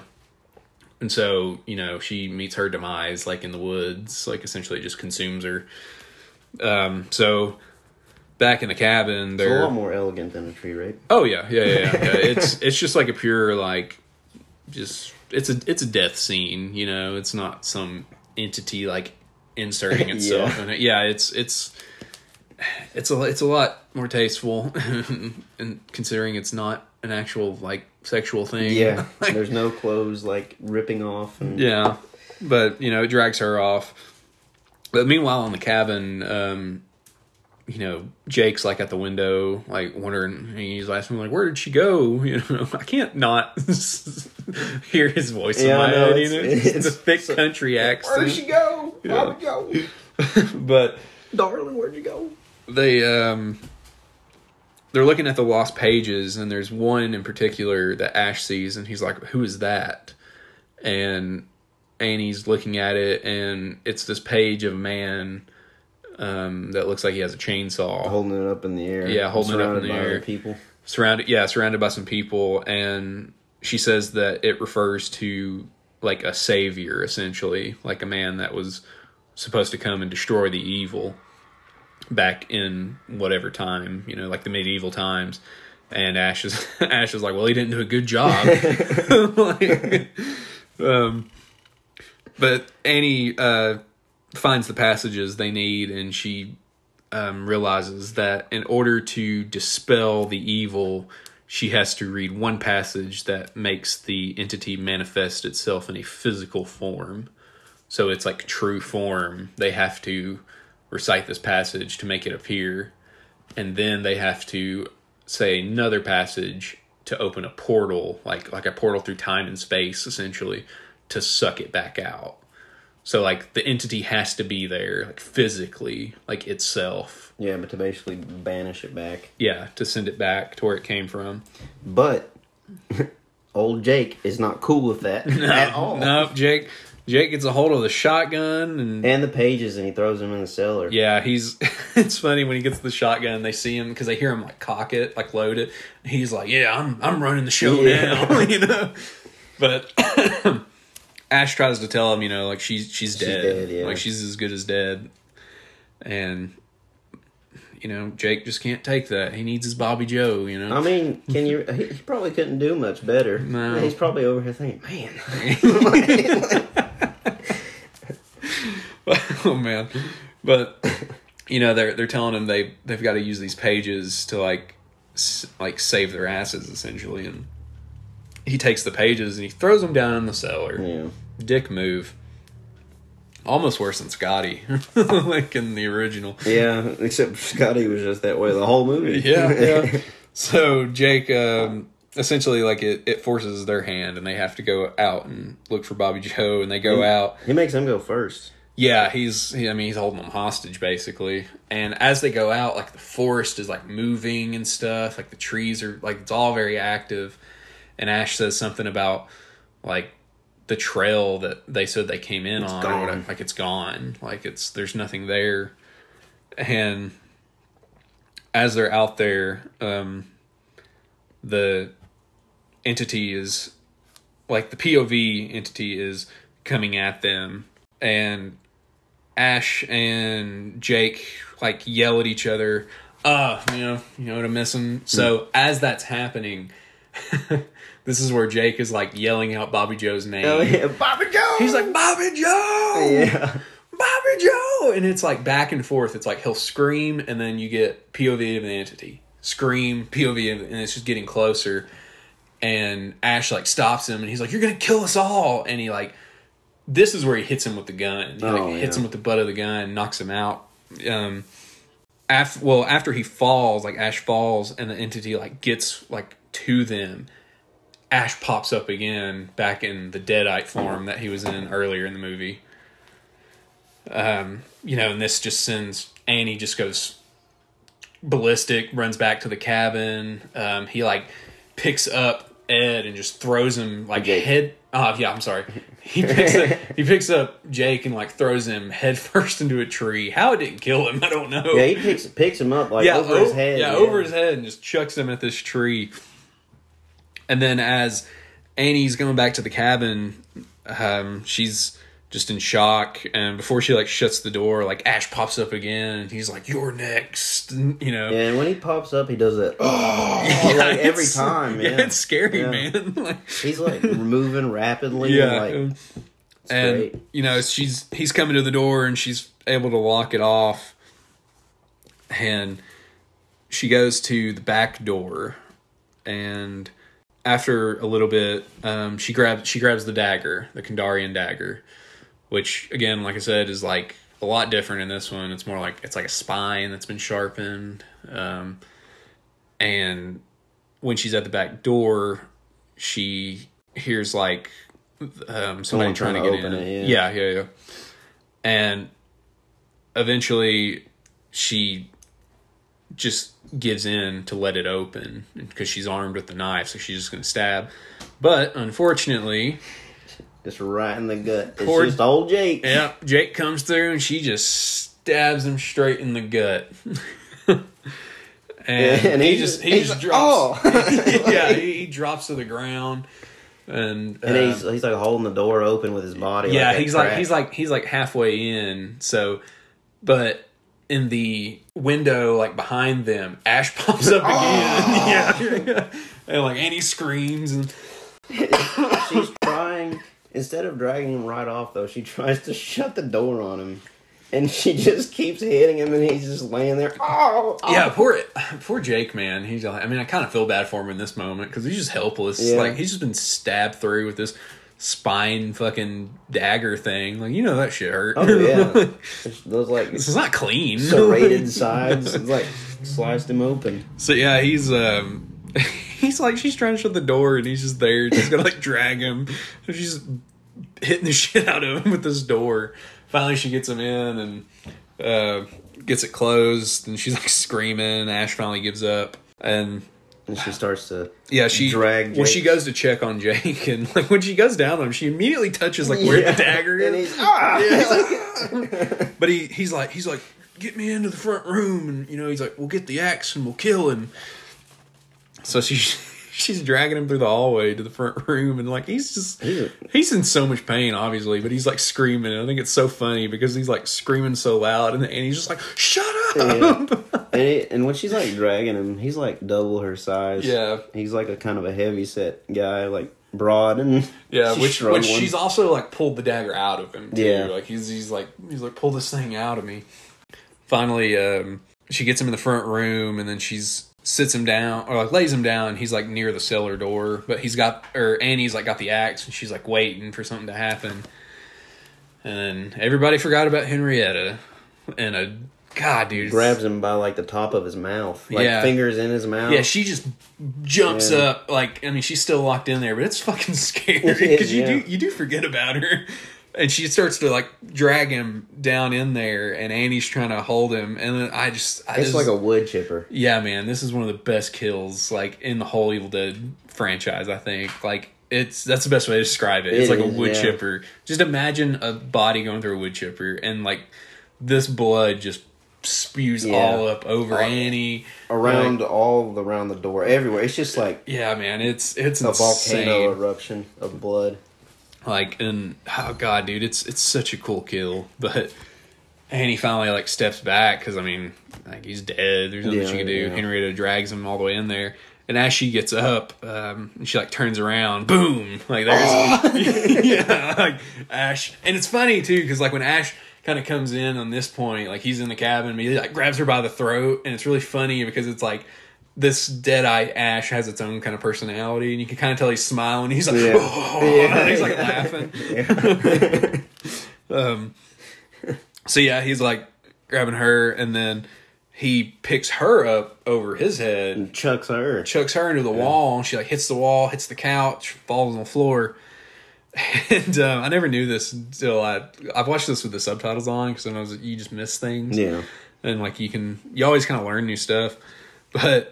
There's when he's walking after he threw her and he's like walking towards her, he goes like, "Oh yeah!" And as he's walking towards her, he looks down and he sees the necklace from the beginning, the large ice, Linda's ice.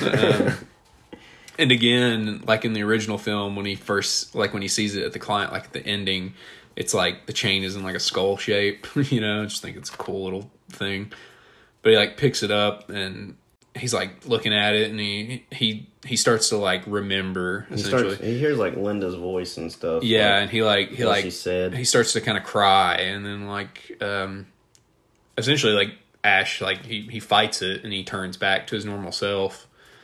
And doesn't he like goes down on his knees? Yeah, he has like a why kind of moment, and he's like holding the necklace. And after a moment, he has this like clarity, and Annie comes at him with the fucking axe. Like, I mean, rightfully so. Yeah. And she's like trying to kill him, and he's like, "Oh, hey, I'm all right." Yeah, he's like, "I'm all right now." And there's a moment where she backs off for like a second. She backs off for a second. He's up against the wall, and then the axe just comes through the wall next to him again. And he's like, "Hey!" And then like he just looks like, "I'm all right." Yeah. Poking his chest like, "I'm okay." Yeah, and she's basically like, like for how long? Yeah, for how long? Which, I mean, she's got a point. Like, I'd be expecting that motherfucker to turn back at any moment. Which I don't know if... I mean, I could be wrong, but I don't know if there's any other, like, Deadeye or any other character in, like, the whole franchise that gets turned into a Deadeye and is able to revert back. No. Like, the only time, like... Because, I mean, they fake it. They fake it, or like in the show, Ruby has the ability to make them that way again for a little while. But I mean, he's the chosen one. That's true. So like, I do wonder if it is just kind of like him being the chosen one is like why. I do think he's the only character, to my knowledge, that gets turned into a Deadeye and is able to. Yeah, I don't think there's any other ones. Yeah, because it doesn't happen again. Mm-mm. Like after that, they devise a plan, because they realize they've got to go get the pages. Yeah. So you get this like quick little montage thing of them gearing up, like gearing Ash up, really. Yeah. They make this like harness for him with like a they start the chainsaw with the one arm. Yeah, so it's got like a hook on it, and they modify the chainsaw so he can put his like stub in there, yeah. Like a stub in there. And then he can pull the cord with like the thing on the harness. And when they do that, you get the most iconic. Well, yeah, but before this, before that, he pulls a chainsaw and then he cuts the double barrel and makes it a boomstick. Yeah. He turns his shotgun into a sawed-off double-barrel shotgun. He does that cool spin and puts it in the holster on his Yeah, back. he does like a cowboy flip, spin, yeah. puts it in his holster, and then we get the close-up and the iconic line. Groovy. Oh, man. It's good shit. It is, good man. shit, man. I always wondered, I was like, what the fuck was Annie thinking when he said that? He's just like, groovy. And she's just like, what the fuck? I don't know, man. She's like, at this point, she's probably a little bit enamored by him. She's like, oh, I'm single now. Yeah. He kind of chopped up my man. He is dreamy. Oh, man. So, yeah, they go back in, and Ash, they don't have the key, because I assume Jake had it, and he saws the top of it. yeah, so he saws the top of the lid of the cellar. Oh God, we honestly, I don't know if we mentioned it because I do zone out quite a bit sometimes, but we forgot about when like Henrietta and like everything is going on. She pops up and down earlier, and it was like dead by dawn, dead by dawn. Oh yeah, that was when Ed is like floating and he's doing his little speech, and everything's going crazy. Yeah, he starts saying "Dead by Dawn" and she's doing it too. Yeah, it's real creepy. Yeah, which I forgot to mention. "Dead by Dawn" was kind of like the subtitle to this one. It's Evil Dead 2, Dead by Dawn. But anyways, they're going down in the cellar and have to chainsaw the door, and they're going down there together, very slowly down the steps, looking for. Well, Annie stays up because she's like armed with the axe, and Ash goes down there, and he gets down there easy. Nothing crazy happens. He finds like one page right at the start, which in retrospect, it's like you would think all the pages should be right there because Ed just threw them all down there. But Henrietta had to scurry off with him. She scurried off with him, and I just imagine her like doing that waddle. Yeah, like a little waddle. He's gonna have to come down to my fruit salad. So yeah, he finds a couple, and then he keeps going. And he's like hearing all these noises and stuff, and there's this like curtain, like a shower curtain kind of thing. He like pulls it, and it's basically just like the heat pump, I'm assuming. Yeah, and he like backs off a little bit because it's like it's not a monster or anything, and then out of nowhere Jake's skeleton, like full on skeleton with overalls and everything still attached, just comes out of nowhere and scares him. And as it drops to the floor, he finds the rest of the pages like in a muddy puddle where Jake's skeletal remains fall. Excuse me. So he gets back up, and no sign of Henrietta anywhere. And he's like going back up the steps. He tosses the rest of the pages up, and as he's like backing up, Henrietta grabs him from under the stairs. Man, like what a cheap shot! Like grabs him and jerks him down. He goes flying down and stuff. Hits like a few steps and hits the bottom. Yeah, like right on his back. Yeah, so I think they fight for a second, and she like throws him against a wall, and then she comes busting up from the bottom of there as Annie. Oh, actually, while they're like fighting, Annie recites the first part of the passage. So the passage that makes the entity manifest itself in a physical form. But after that, she hears like the yelling and stuff, and then she stops, and as she like goes to look towards the cellar steps, Henrietta pops out and like comes after her and stuff, and she's like flying in the air, and like this is and she's like pulling Annie's hair and stuff, and this is the moment, like I said, you can see like the sweat. Poor Ted Raimi's ears, man. But it's crazy. Like, I mean, I'll have to show you after this. Like, it is a stream. Like, to fill up cups, man, that's a lot. Yeah. I'm sure he was like dehydrated as fuck. Yeah, man. I mean, 110 degree weather. Plus that bodysuit probably adds like 20 degrees. I mean, head to toe, man. Like head to toe. So as that's happening, like Ash comes up out, and you get like a heroic music kind of moment, and Ash just whistles, and he's like, morphed into a badass. Yeah, like this is like I'm tired of getting shit on. Like his shirt's half ripped. Yeah. You know, he's got like bare arm, muscle tone going on. Yeah, man, he got some guns. Yeah, I did in his book talking about it. He said he really had to get in shape for this one because he's like, if he was going to be a hero, he's got to like look the part. He's got to look the part. Instead of looking like a scared little girl. Yeah. Yeah, he said he was like used to his like, you know, his like pudgy belly and stuff, but he had to really like get in shape for this. So Henrietta stops fucking with Annie and like goes after her, and they like throw punches back and forth and like fight. And for anybody that like knows anything about wrestling, and if you know who Hulk Hogan is, there's the thing he would do where he would Hulk up. Yeah. Like he'd take a bunch of punches and then he'd start like moving his arms real fast and like shaking his head. Eyes would be big and he just like... Yeah, he was like energizing up. But it's so funny because Henrietta does this. Yeah. And she's like, ah! You know.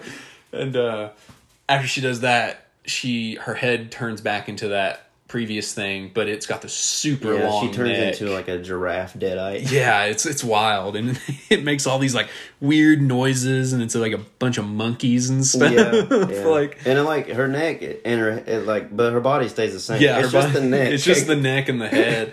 But yeah, you get like another stop motion, like claymation, like Jason the Argonauts kind of scene where Henrietta's like, you know, fighting. She's the claymation. It reminds me a lot of when Beetlejuice turns into a snake. Yeah, like it moves around kind of like that. Yeah, and so Ash is fighting it and stuff. Not doing too hot. No, you know? well, she's cheating. Yeah.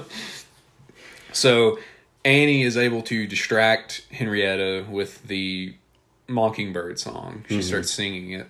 And so Henrietta stops and like looks at her and, you know, is kind of like sympathetic for a second, you know? Yeah. And then as she's singing it, you hear the chainsaw rev and Ash stabs her like in the stomach, and then he like cuts an arm off. You get another shot where he's cutting another arm off, and then he swings and cuts the neck off, like in the head. And head falls to the ground.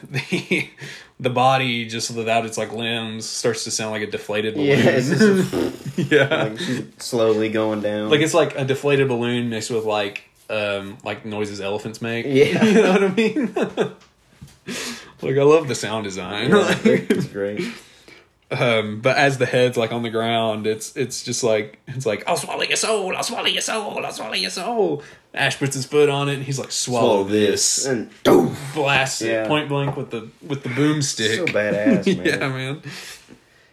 And I think he does the twist again. He like twists it, puts it back in his holster. So yeah, after like a moment of reprieve after that, you know, Annie and Ash kind of share a moment. Like they don't like kiss or anything, but like they're just kind of happy to be alive. Yeah. She's enticed. Yeah. You can tell.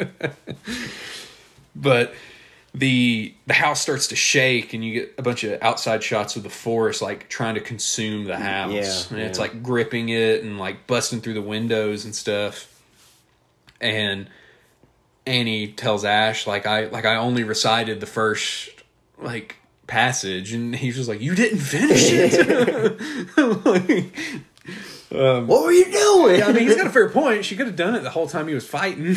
Like, that's my mom. That's my mom.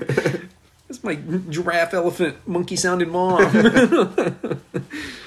Yeah, so she starts to do the passage, and like a tree hand busts through and like grabs an Ash. It's like branches too. It's like branches. But then at the front door is the entity in its physical form, and it's just this big ass monster. It's like a demonic blob, like the blob, but more demonic. Yeah, I'm pretty sure I read that they called it like the prop itself. They called it like the rotten apple tree or something like that. I don't know, because it looks like it kind of looks just like it looks like a rotted tree with like a super demonic Wizard of Oz tree. Yeah, and like it's got the big ass mouth with like teeth, and that huge ass eye. It's got like one eye, and then on its like left side, it's got like heads of like the people it's like consumed, and it even has one of Ash, which I think is interesting.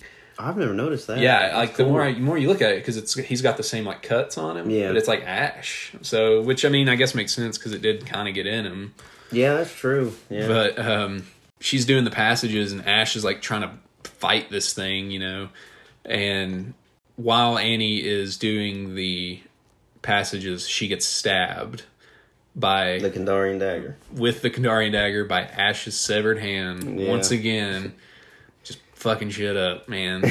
And before she can finish it, she like drops to the ground, and Ash, in like a desperate attempt, he just cranks the chainsaw and just like digs it into the eye of the demon, and it's just spewing all over him, gushing everywhere. Yeah, but as she's dying, she gets like the last word faintly, out. Just as like at her last breath. Yeah, I think the last word again is like Conda. Yeah.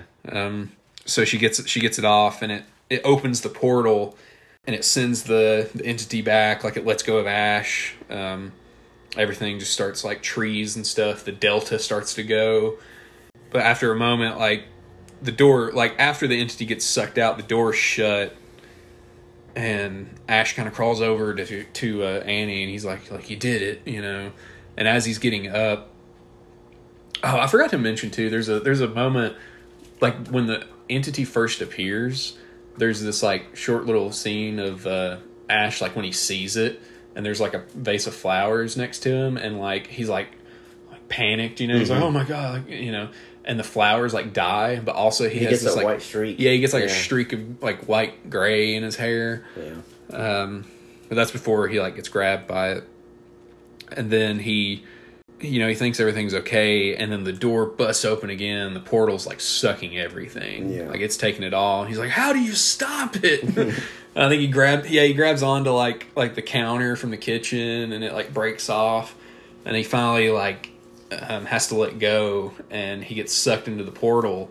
And I think again this is where the Samo cam gets used, like because it's like all these like flashing lights and he's everything. like spiraling backwards. Yeah, He's just like going into this like portal of like space and time, and then some explosions go off, and it like cuts to black for a second, and then you get the next shot. The Delta falls. It's the Delta falling from the sky, like somewhere. And then Ash falls, and he like... he doesn't get up yet. He's still on the ground, but as he's like down, a bunch of knights, like medieval knights... They're just hovering over him. They just rush him, and like, you know, because like they just saw a man and a mysterious... giant machine fall out of the sky. I don't know what a car is, you know.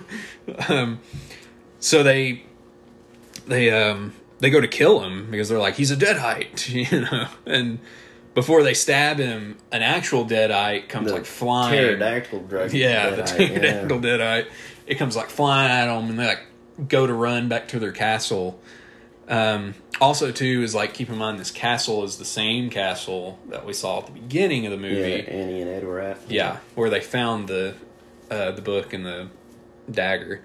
So Ash gets up, pure hero badass moment, and just shoots the flying pterodactyl deadite, blows its head off, and all the knights, they're just like in shock, and they surround him. And one of the knights, he like lifts his mask, and I'm pretty sure this is Sam Raimi.